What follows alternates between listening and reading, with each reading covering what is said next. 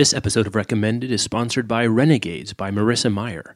Marissa Meyer, #1 New York Times bestselling author of The Lunar Chronicles, takes on the classic battle between good and evil and manages to make it completely fresh and unpredictable.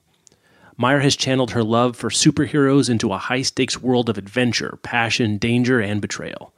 More about Renegades by Marissa Meyer later in the show. This is Recommended, where we talk to interesting people about their favorite books.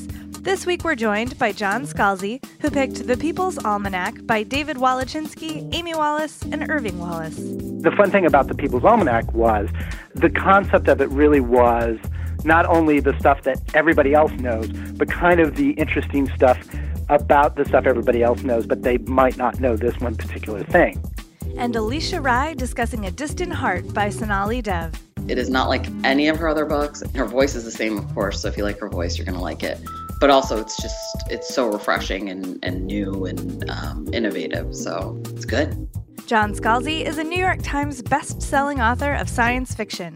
He won the 2006 John W. Campbell Award for Best New Writer, the 2013 Hugo Award for Best Novel for Red Shirts, and his debut novel, Old Man's War, was a finalist for the Hugo Award. His latest novel, Collapsing Empire, is the start of a new series of space operas in which an extra-dimensional field called the Flow has allowed humans to spread across the universe. But the flow is shifting, and humanity is now in a race against time to discover what, if anything, can be salvaged from an interstellar empire on the brink of collapse. My name is John Scalzi, and The People's Almanac by David Walachinsky and Amy Wallace is my recommended. I first found the book at my grandmother's house in Escondido, California. We were down visiting her for Christmas, and I would have been about 6 or 7 years old at the time. And I remember looking at her sofa table, and there was this big, thick, monster book that said The People's Almanac on it. And I had no idea what an almanac was supposed to be, and I asked her what that was, and she said it was just a book full of information. And I was like, well, I like books, I like information, and so I opened it up, and it seemed to me that this book had all of the information in the world, because it was over 1,000 pages, if I remember correctly, and every page was something new and something interesting, and it was arranged in various chapters. So like the first one was kind of just general information. Another chapter was all specifically about science. Another one was about sports. Another one was about entertainment.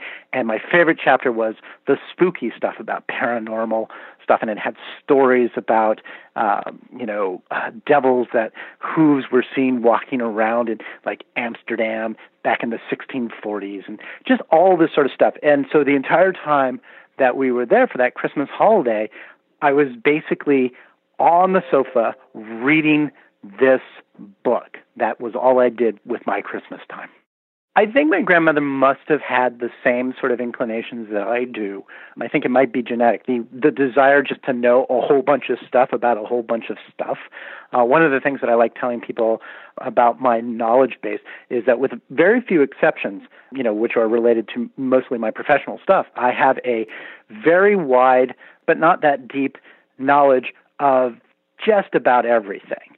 So if I'm having a conversation with people that I've just met, there's a really good chance that I can have a conversation about any topic as long as it doesn't go more than 2 or 3 questions down, right? And after that point, I just let them lead the conversation. Well, what do you think about the game that just happened last night? Well, this is what I think, blah, blah, blah, blah, blah, blah, and just let them go off. And then I get repetition for being very intelligent because I know when to shut up and listen. This is something that my mother likes, something that I like. It's something I think my grandmother likes, and certainly my kid is the same way. It's just learning stuff about stuff just seems really cool. So it's not too surprising that she had that particular book in her house. I think she was a little surprised at how rapidly and how avidly I took to it, simply because I was, like I said, 6 or 7 at the time. It's not designed for 6 or 7-year-olds, but I was one of those patented precocious children, so it suited me very well. It was so clear that I really liked that particular book that when my birthday came around in May, guess what I asked for and guess what I got? I got the People's Almanac. Now we fast forward a couple more years, about 10 years old, and I do this thing where I run out into the middle of the street and get hit by a car. When I get hit by a car, immediately this puts a damper on all the outdoor plans that I might have been having for the next several months.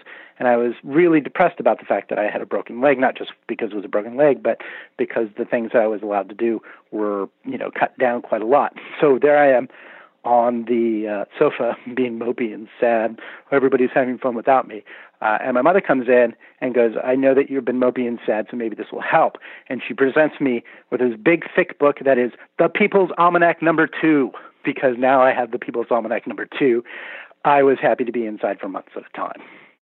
All of that stuff, again, just a huge sweep of interesting stuff, kind of ignited a lifelong love of general information and trivia. One of the things I like to say whenever I meet librarians is that my favorite Dewey Decimal System number is 031, and they all go, oh, that makes perfect sense about you. And 031 is literally the number given to trivia. Yeah, the People's Almanac definitely had an influence on my writing. First, as a kid, just the idea of here was a touchstone that I had information from, and so whenever I started writing about a particular topic, other people might have gone to the Encyclopedia Britannica first or the World Book or whatever. I went to the People's Almanac first and then kind of branched off from there. So it was kind of my touchstone. And the fun thing about the People's Almanac was the concept of it really was not only the stuff that everybody else knows, but kind of the interesting stuff about the stuff everybody else knows, but they might not know this one particular thing.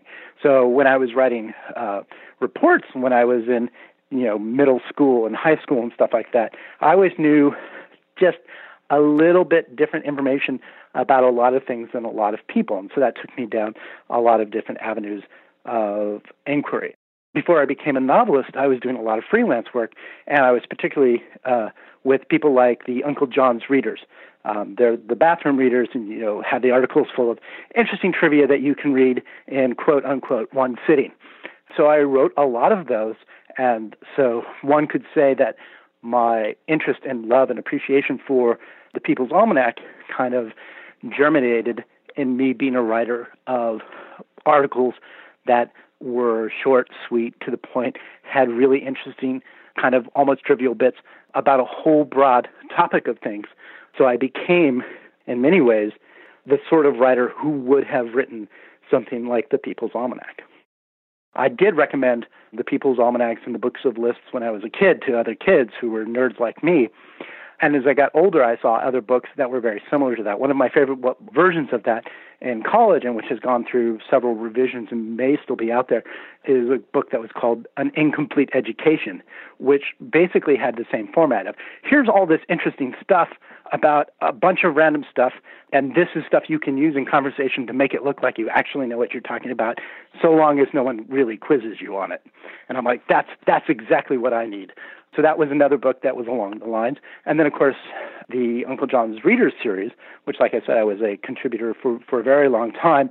And it's a book series with a very humble intent. Like, you're going to be in the bathroom for 5 to 7 minutes. You might as well have something to read, right? But at the same time, they are written to be interesting and to be like you're sitting there going, oh, I did not know that. And you come out of the bathroom slightly smarter than you came in.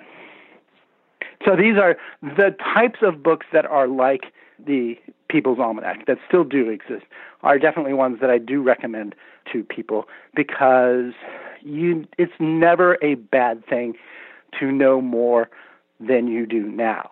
And it's never a bad thing to learn more and to be able to incorporate that knowledge in one way or another. God knows that we live in an era where disinformation is so rife and rampant, and people are actively trying to promote and promulgate disinformation, that anything that actually comes into your brain that is, this is true, this is an actual thing, and it's written in an interesting and accessible style, is something I think is of benefit not only to that particular person, but overall to our culture in general. Thanks again to John Scalzi for joining us and recommending The People's Almanac by David Walachinsky, Amy Wallace, and Irving Wallace. His novel, The Collapsing Empire, published by Tor Books, is available wherever books are sold. You can follow him on Twitter at Scalzi. Fierce Reads is the exclusive sponsor of this season of Recommended, and they're hosting a huge giveaway for Recommended listeners. So go to fiercereadsrecommended.com to enter for a chance to win a bunch of great books. Included in that giveaway is Renegades by Marissa Meyer. The Renegades are a syndicate of prodigies, humans with extraordinary abilities, who emerged from the ruins of a crumbled society and established peace and order where chaos reigned. As champions of justice, they remain a symbol of hope and courage to everyone, except the villains they once overthrew. Nova has reason to hate the Renegades, and she is on a mission for vengeance. As she gets closer to her target, she meets Adrian, a renegade boy who believes in justice and in Nova. But Nova's allegiance is to a villain who has the power to end them both. Renegades is part 1 of what's sure to be an epic duology. Part 2 will come in the fall of 2018. Our thanks to Renegades and Marissa Meyer for making Recommended possible. Alicia Rye is the first author to have an indie-published book appear on Washington Post's annual Best Books list. Her books have also won the RT Reviewer's Choice Award and have received critical attention and rave reviews from sources such as Library Journal, USA Today, Book Riot, Washington Post, Bitter Empire, NPR, and Smart Bitches Trashy Books. Her newest series, Forbidden Hearts, started this year with Hate to Want You. A steamy and emotionally complex romance, it follows Livy Kane and Nicholas Chandler, separated by their feuding families, as they find out if love can overcome the scandal that divided them. My name is Alicia Rye, and A Distant Heart by Sonali Dev is my recommended. The book is coming out 12/26 of this year, so like a little after Christmas present, I guess, for everyone. It's kind of complicated. It's almost like a Rapunzel story a little bit. She's sort of kept away from everybody because she's ill.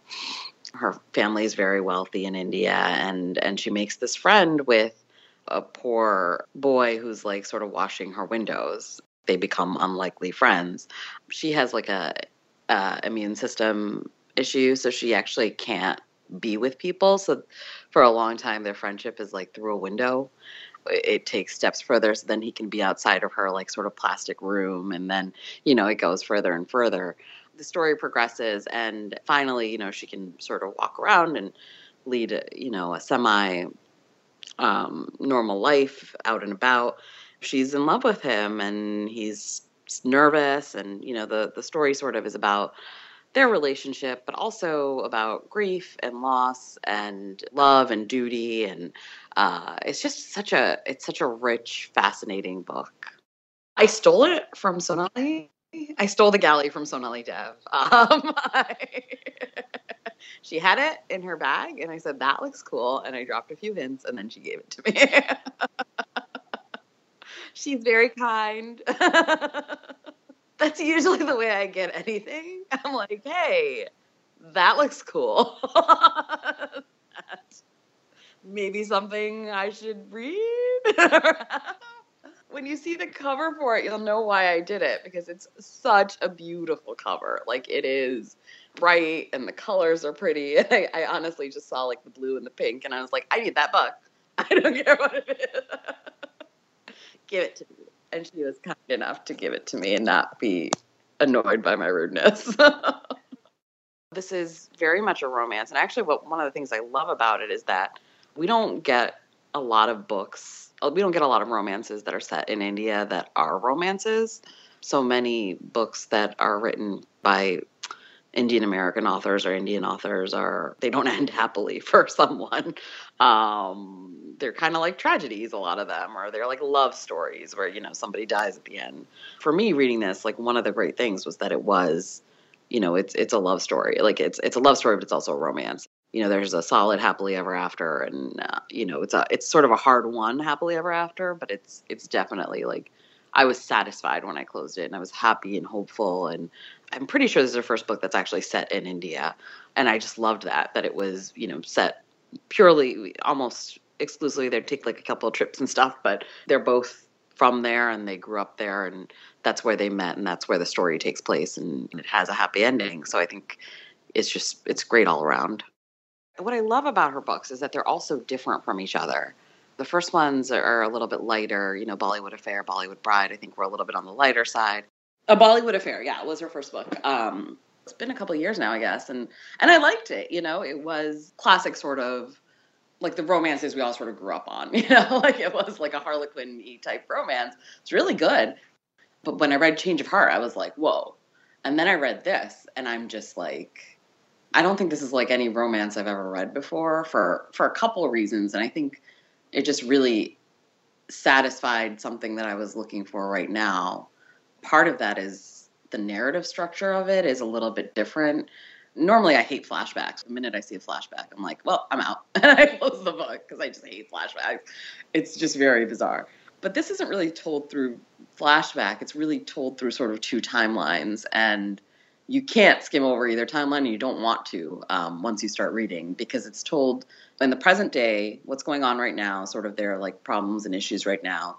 And then it'll go back to the course of their relationship over their childhood and young adulthood and adolescence and young adulthood. It is just so engrossing because you're kind of like it's like you're reading a romance and a YA in one book. I never thought I wanted that, but I guess I did. And it's just really satisfying for me right now because I think I just wanted something completely different, and this, served it up. Oddly enough, I mean, this one, the heroine's sick and stuff, but it doesn't feel as dark to me as Change of Heart felt. Like Change of Heart was and I think part of it is because the hero in that was just so dark. Like, he was dealing with a lot of grief and stuff. The heroine of this book is just so effervescent. She's just bubbly and happy and like kind of like impish. So, and her voice really like, the voice of that heroine just kind of like the hero is like kind of a classic hero. Like he's kind of gruff and quiet, and he grows up to be a police officer, and he's protecting her from bad things that are happening externally that has nothing to do with her illness or anything like that. But the heroine's voice in this is just so bubbly that it's hard, I think, for it to be a dark book. It's a princess story. It's like a fairy tale. Everybody sort of needs like that fairy tale right now. And the rich princess in her tower and the poor hardworking guy who doesn't think he's good enough for her. I think that's sort of like a universal romance story.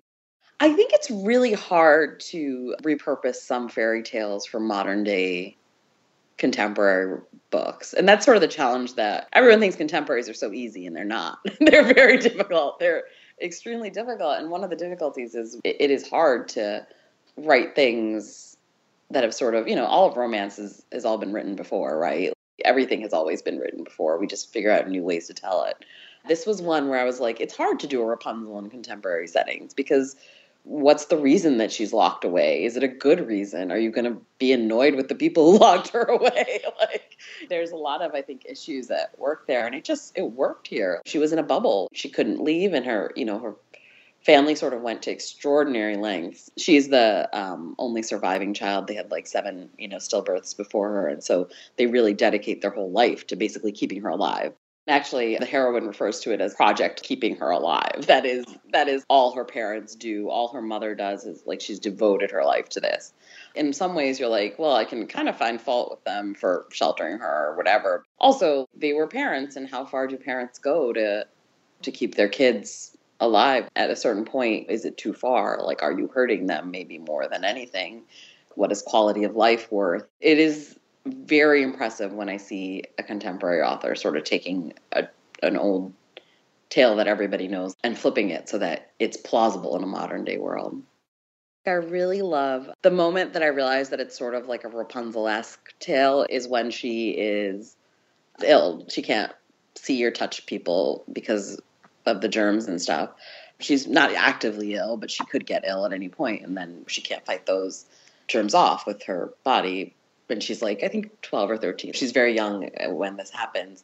They sort of met before. She saw him when she was escaping from her house to run around the grounds of their mansion. And she saw him, coming in and visiting her father for something. But they didn't really talk. She looks out her window and she just sees him washing the windows and raps on the glass to get him to come over and notice her.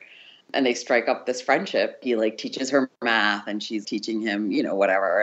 And it's all through a window. And I just thought that was such a beautiful moment. This idea that you can make friends with someone with having like a barrier between you, like a literal barrier between you. And you can still reach past that barrier. I think there's so much like double meaning in everything Sonali writes. I think one of those where it's like, the barrier can be literal or metaphorical or whatever, and you can reach past it and still make friends with the other person on the other side. And I just thought that was like a really great moment. Thanks again to Alisha Rai for joining us and recommending A Distant Heart by Sonali Dev. Her novel Hate to Want You, published by Avon, is available wherever books are sold. You can follow her on Twitter at Alisha Rai. Thanks to Fierce Reads for sponsoring the show on behalf of Renegades by Marissa Meyer. Don't forget to enter the giveaway at fiercereadsrecommended.com, and thanks to you for listening to Recommended Season 1.